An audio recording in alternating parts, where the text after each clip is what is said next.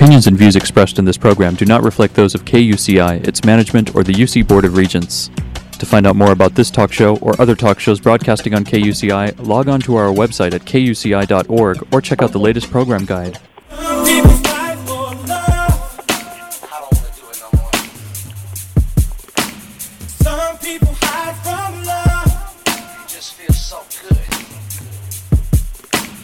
When you gotta love and it's good like it should be, makes you never wanna give it up, cause you know that some people die for love. And I believe it's true, cause I do the same for you. Good morning, you're listening to KUCI 88.9 FM in Irvine, California, streaming online at kuci.org and podcasting on iTunes. Welcome to Fighting for Love. This show will help you turn conflict into collaboration in all your relationships. I'm Lloyd, the show's engineer, and your host is Mari Frank, an attorney mediator since 1985. She's the author of several books, including Negotiations, Breakthroughs, and Fighting for Love. She's a mediator for the Orange County Superior Court Civil Mediation Panel, and she mediates business, employment, divorce, privacy, and other civil cases in her private practice in Laguna Niguel, California. Mari's a professor of negotiations and conflict management and has been a certified state bar trainer for over 25 years. She teaches leadership and conflict management courses at Brandman University and here at UCI, and she trains corporate leaders powerful communication and conflict transformation skills. To learn more about the show and our great guests, please visit conflicthealing.com. Mari, what's your show about this morning? Well, Lloyd, today our show is about near-death experiences, and so many of the people that we've talked with about this kind of experience come back understanding that love is really the most important thing, and we talk about fighting for love on this show and what it means to love, and this is just a beautiful time to discuss this. And let me tell you, I've been reading this book called Heaven is Beautiful: How Dying Taught Me That Death is Just the Beginning. And this is by our author, Peter Baldwin Panagore. And let me tell you a little bit about Peter. He has an interesting background.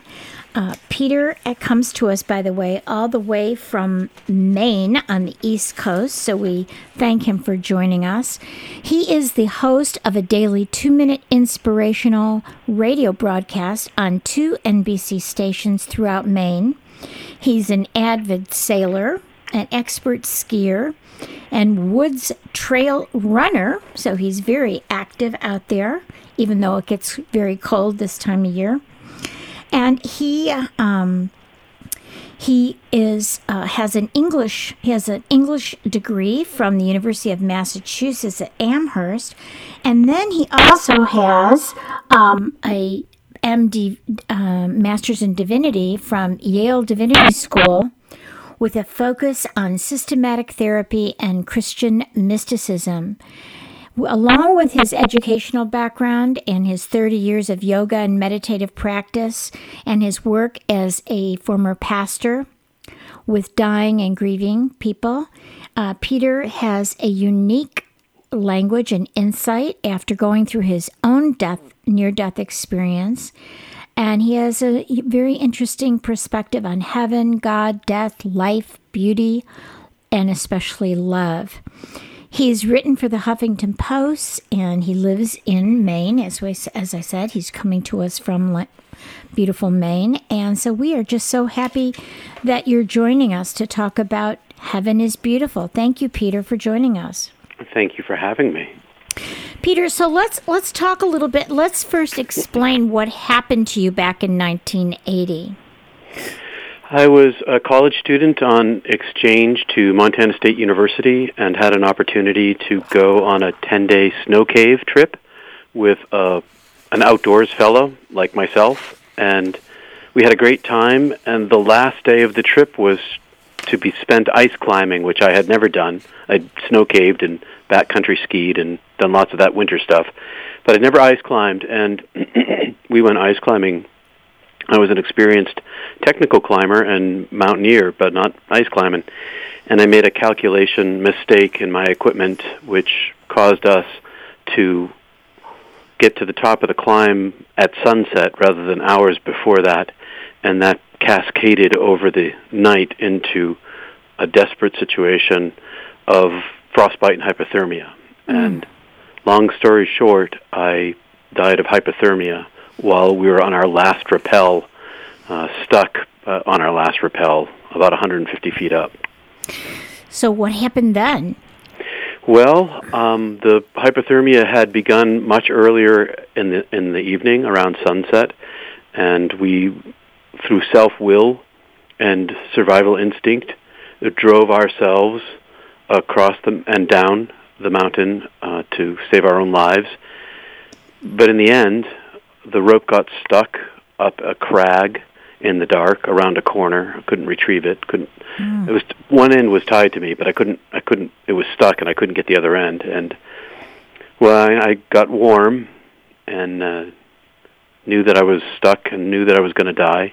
Could see my immediate future. Knew that God was present. I wasn't afraid because the inevitability of my death was so apparent that I kind of quit, I guess. Surrendered. Yeah, but in the moment when I began to fall asleep and fall off my perch, I was harnessed on. I had a harness on, and I was clipped into the mountain. But I would fall asleep, and I would still fall off a couple of feet. And then this last time, I hauled myself up from sleeping, and I watched the world fade to black like an old-time movie. My peripheral vision narrowed rapidly, and I didn't understand what was going on, and I felt myself fall, and I didn't feel myself fall asleep. I felt that my mind was still aware, and then in front of me, the mountain, I guess a way to say it is that it vanished. My eyes were closed, but I could see into the beginning of infinity, and I watched as this being, this amorphous, humongous,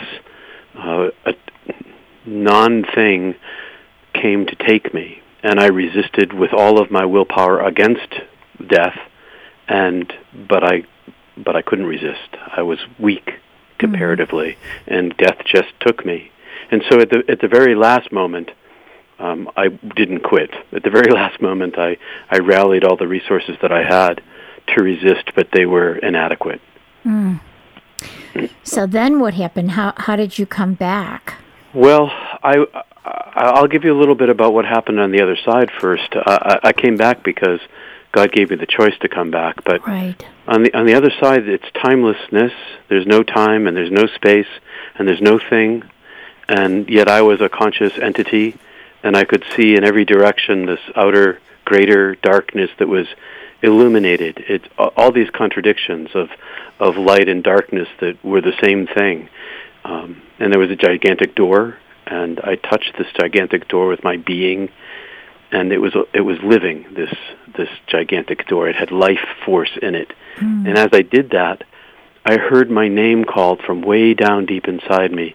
But I didn't hear language, and I didn't hear words. I heard my created name, and it infilled me, and immediately I knew that I was in the presence of God, who was next to me but I couldn't see, who was communicating with me but not in language, and directly into my being, because I didn't have any ears and I didn't have a brain. And it communicated to me that everything was known about me, that I was completely known, and from the moment of my creation. And in that knowing, I was infilled with beauty and love and truth and grace and hope, and there was all one thing, all twisted up together as one entity, not separate like it is here.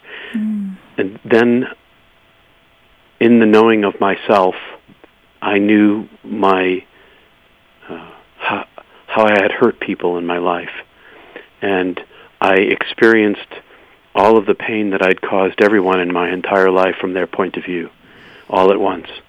And I could see every single person that I caused it to, and every single time that I did it, and justifications and no justifications in my own mind.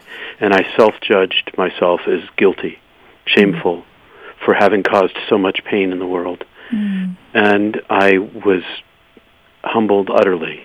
And meanwhile, this third perspective was coming into my head, the first perspective was all the people that I hurt. The second was my own self-judgment. The third was God saying, I love you, I made you, I know you. Nothing about this is news to me. I created you. I love you as you are. I love you as you are, and I forgive you because I love you. And then I was infilled with all the love and the beauty and the hope and the truth again. And I think it's fascinating, the life review that you had. You and I were talking a few minutes before the show about the books that I've read by Damon Brinkley, where he talks about the life review. And he talked about every time he saw all the people he hurt, he actually felt the pain. I felt the pain. Yes. That's exactly what I meant to say. Yes. I felt all of their pain. Yes. And that seems to me to be the essence of my brokenness as a human being. Yours too, everyone's. Right. We all cause each other pain. Some of it's intentional, some of it's not. Right. And it's unavoidable. Right. So this happened to you in 1980. So, excuse me. So you saw all this, and more. Well, do you want to tell us a little more? You could tell sure. I know there's a lot more in your book, but there is. Well, we can skip right over to your question if you want to, because it is all in the book. Right. No. That's okay. Tell us a little bit more.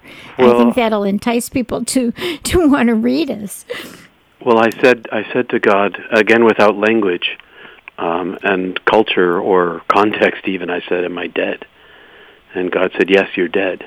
And I said, well, I can't die right now. My parents had lost my older sister. She had vanished when I was 14. Oh. And it pretty much destroyed my mom and my whole family. And so it was the reason I was out in Montana, was to get away from that. And I said, I can't take another child from my parents. And God swept me over and showed me all of earth and everyone on it all at once. And I could see that the length of my life was the wink of an eye, and that the length of everyone's life was the wink of an eye. And I could see every single person, and I could see that there was a veil in front of everyone. They were in the veil, and the veil was them, and that prevented them from seeing the love, the incredible, immense, enormous, eternal love of God that I knew then. And God said to me, and showed me my parents, too, at the same time. I could see my parents suffering very clearly, and said, in the way that I love you now, you know now that I've always loved you this way, from the moment of your creation, and that I always will love you this way, and that I love every single person in this same way. And because of my love, all will be well. And I knew that was true, but I still couldn't let my parents suffer in this life even more. Yeah. Even though I knew that in the end they were going to be well, just like I was. Right. And so I said, do I have to stay here? And God said, no, you don't have to stay here. And I said, well, can I come back here? If I go back to life, can I come back here? Meaning.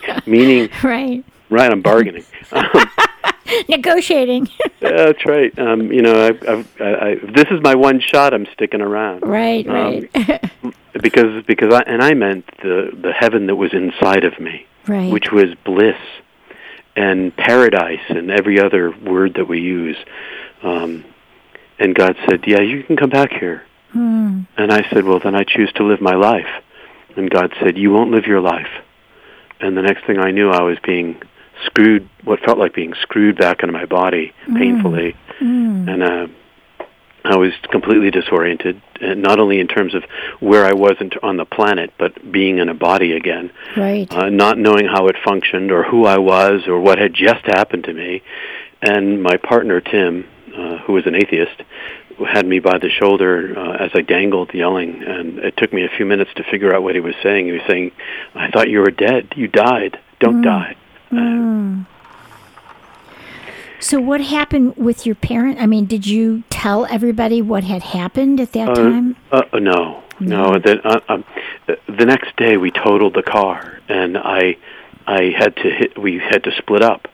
And I've hitchhiked back to Montana from Canada and had a pretty terrible stutter as a result of this car wreck. And I ended up finally, within about 24 hours calling my mom and dad and telling them that, that I had a car wreck and that we had a very terrible time in the mountain, but I never told them what happened, really. Wow. I locked down my near-death experience because I didn't know what it was. There was no one. I didn't know even how to think about it or how to look up a book on it because I didn't understand it. Never had known anything like this, and so I then went on a theater tour immediately. I'd been in a production that we ended up doing 24,000 miles and 64 shows all over the western United States, and it was like within a week I was on tour, and I was a wreck. Young and foolish, right? Totally, and I spent a lot of my time on this tour in the back, outside in the back of the pickup truck by myself. We had a 15-passenger van too, but I couldn't go in it. I couldn't face people. I had to be alone, and I spent most of my time thinking and meditating and trying to figure out what had happened, and resolved never to speak about it because it was kooky to me. It happened to me, and it was crazy to me, and I didn't understand it and didn't have any language to speak about it. And so then I ended up pursuing a divinity degree, a theology and systematic theology, and a degree in the history of mysticism at Yale in order to create some sort of construct inside myself, language and systematic thinking, so that I could conceptualize and therefore understand what had become of me, because my whole world had shifted. I live in this dual reality constantly, like many near-death experience people, where I have one foot in this world and one in the next, and most of me didn't come back. I lived sort of disjointed with time and space, and didn't know how to communicate that. I kept it to myself for decades. Now, you didn't even tell your partner when he said, you were dead, and then you came back? No, I told him nothing. Oh, wow. He babbled on for quite a while about me being dead, too. And then the first pull. Did you think that you just had a dream, or? No, I didn't tell him anything. No, he knew I was. We were both trained. He was less trained than I was in wilderness first aid. He was better ice climber. I was better in wilderness first aid, but he knew enough to know when a person was dead. Right. And so he was mighty surprised when I came back. But that's why he stopped saying, "You were dead too. I thought you were dead." Wow. Now, did you ever talk to him since then about what happened? No, I that car wreck that next day destroyed our relationship pretty badly, and that's all in the book. And then I went on the theater tour. I'm still reading your book, so I have to finish reading it. You'll get to that place. Then I went on this theater tour, and that was pretty much the last I ever saw of him. I saw him one more time, but I won't tell you what happened. Yeah. Oh my goodness. Wow. So tell us about divinity school. When you were studying this, did you ever talk to any of your professors? No. Question them about what's heaven, what happens? Well, it's divinity school, so everybody's talking about God in heaven. Right. And you're sitting there thinking, I talked to him in person. Yeah, I kept my mouth shut. I was kind of I was the strange one in my class for sure. Everybody in my class had 3.9s and 4.0s when they got to school, and I didn't have that. But I had other skills, and so my social and cultural and creative upbringing set me apart from the student body. Many of them anyway, but my constant practice of yoga and meditation put me out as an oddball. And I didn't go to chapel. I would go study in the library when everyone else was in chapel. I never felt I had to go to chapel. I couldn't escape God. God is a constant. It's like, okay, that's great. You guys can go do that. I get the library by myself. I get to focus. And if I could just shut this crazy God thing off, I'd be happy. But I went to divinity school to study the history of Christian Western mysticism. I'd read the Vedas and the Upanishads and lots of the Eastern works all the way through college. But I needed something that was in my tradition that was seriously deep And so I dove into a lot of the writings of the mystics. And in those writings, found language. But also, I was the only one in the school studying that. Yeah. So you're a present-day mystic. Yeah, I kind of was born that way anyway. That's another story, but the near-death experience really kind of supercharged it. So you didn't share this until when? Until recently? 1980. We're talking I told about. my wife. I told my wife the night before we got married, which was entirely unfair of me, having not warned her before. Right.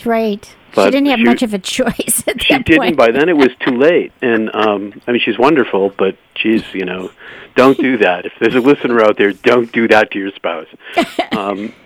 So I kept it to myself, other than my wife, Michelle, till I was a church pastor for 18 years. Ended up in this super-duper resort town here where I still live on the coast of Maine, big sailing place. And there was a huge embezzlement in the church where I was serving. And it took us many, many years of great trial and tribulation to figure out that there was an embezzler, and then find out how, prosecution and all this. But in the meanwhile, the church was very mean to me, very difficult to me because of the money problem. And I was the whipping boy. It was pretty bad. Right. And at the end of it all, one Sunday morning when we had prosecuted and when the church was in the process of healing, somebody said to me before church as I was mounting up in the pulpit, "Peter, how did you endure all those years where we treated you so terribly, where this was just an awful thing?" And I decided to tell him the truth. How did your faith? You must have great faith and great belief, he said to me.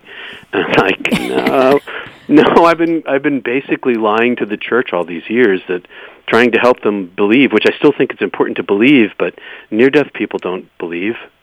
They know, right? Right, and it's an entirely different thing. I describe it as my spirit, my soul, my experience of God is like a circuit board here, and the belief capacitor and the hole where the belief capacitor went into, the hole's gone and the capacitor's gone, and in its place is something else. Right. And that's knowing that I'm known by God. And so what do you think about so in terms of that, when you're being a pastor, so do you see Jesus or Buddha or any of the prophets as God, or do you see them as enlightened beings? I choose not to define that way. I have no problem with the resurrection because I'm a physics head. And I think that multidimensionality and multiverses and quantum mechanics and superpositioning and all the crazy stuff that's happening in cosmology and quantum mechanics indicate that there are other dimensions. Right. And so that Jesus rose from the dead, I don't have any problem with that at all. I believe in the resurrection, but you rose from the dead. God is well, in not the same way according to the story. No, I know. But that is true, right? You rose from the dead. Yeah. But you and Lazarus. But God is real. God is love. God is real. That's all I know. And I'm not so interested in theology. I mean, I study theology. I read the Bible. I try to communicate, but I try to learn. But only God is God, and God has no being, and God is not male or female, and God is no thing. And anything that we say that God isn't, because everything we use a word for as a descriptive describes a thing, and only God is not a thing. I perceive spirit or God as energy. That's how I kind of relate to it, is sure. I see it as energy. But I guess the most important thing that needs to be taught to this whole world is that there's many paths to God, and to fight over religion is so ludicrous when you know that everyone has this same, is loved by God, right? You talked about that. That's the thing of it, is love is the operative here. It's not my theology or your theology. It's do you love? I carried love with me when I died. All the love that I gave away and all the love that had been given to me that I gathered up. And that was my strength, because God was love. And God loved me and the love that I shared and the love that I gathered emanated from God's love. It was all from the origin, all the love in the world. And so love is the operative thing here. You know, we've got people fighting huge wars over the afterlife. ISIS, they're fighting about where you go when you die. Right. And lots of Christians are willing, and I think we have to stop ISIS because they're the enemy of the world. But on our side, people are, you know, my belief system, my way of getting into heaven, you're not in, and you are, and that's not our choice to make. Right. God is the one. Yeah. I'm not powerful enough to make that kind of decision. Yeah. So I want to go back to when you told the parishioner how you. Well, I told the whole congregation. Oh, you got up and you did a whole sermon on that, and what happened? I extemporaneously told the story from beginning to end, and the church was in tears, and I was in tears, and within a week, 6 other people from my coastal town had come to me and said, I died in a car wreck, or I died on the operating table, or I died at childbirth, and I've never told anybody about it.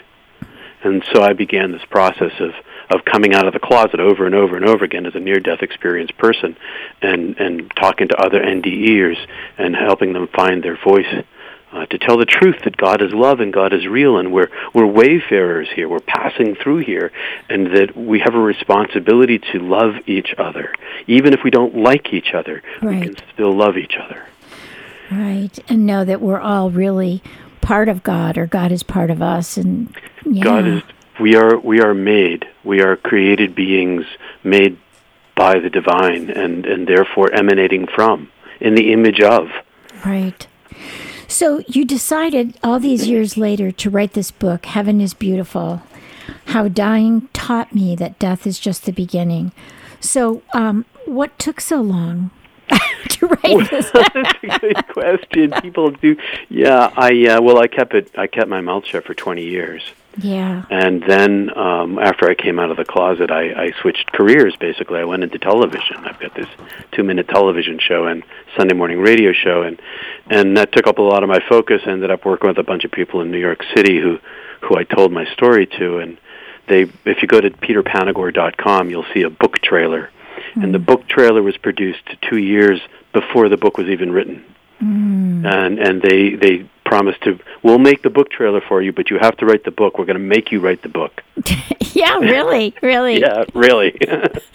Well, and you know, that's the way you can reach so many more people. You know, I mean, that's what's so important. And so did you ever talk with Raymond Moody, Dr. Raymond? No, I didn't talk with Raymond Moody. I talked to Kenneth Ring. Kenneth Ring and Life After Life. Yes. Which is how I learned that what I had was a near-death experience. Kenneth Ring was in that book somehow, in the foreword or something like that. And he was in Connecticut, so I called him. I read the book, and I saw that he was at UConn, I think, and I called him up on the phone and said, "Hey, I'm down here at Yale, and can I bother you for a few minutes, tell you my story, and you tell me whether I'm a near-death experiencer?" And I told him, and he said, "Yeah." Yeah, beautiful. Like, this is what it is. Yeah. It's just wonderful. Well, we are just about out of time, so I want to just make sure that people can read your book and enjoy it and really feel better about their own future, because none of us are going to get out of here alive, at least in the same way. That's right. So the name of the book is Heaven is Beautiful, How Dying Taught Me That Death is Just the Beginning. And if you could just give your website, Peter, that would be great.